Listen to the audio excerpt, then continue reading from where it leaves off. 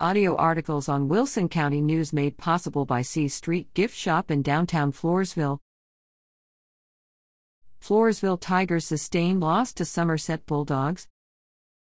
The Floresville High School Tigers traveled to Somerset on Friday, September 9, to take on the Bulldogs. The Tigers took the lead in the second quarter when senior Ian Rivera, 2, was handed the ball by quarterback Danny Orlano, 7. Rivera ran 50 yards, breaking through the Bulldogs' defensive line. Floresville junior Josh Gonzalez, 18, kicked the extra point, putting the Tigers in the lead. The Bulldogs came back in the third quarter, and the Tigers battled until the last play of the game. The Tigers sustained their first loss for the 2022 season, 35-7.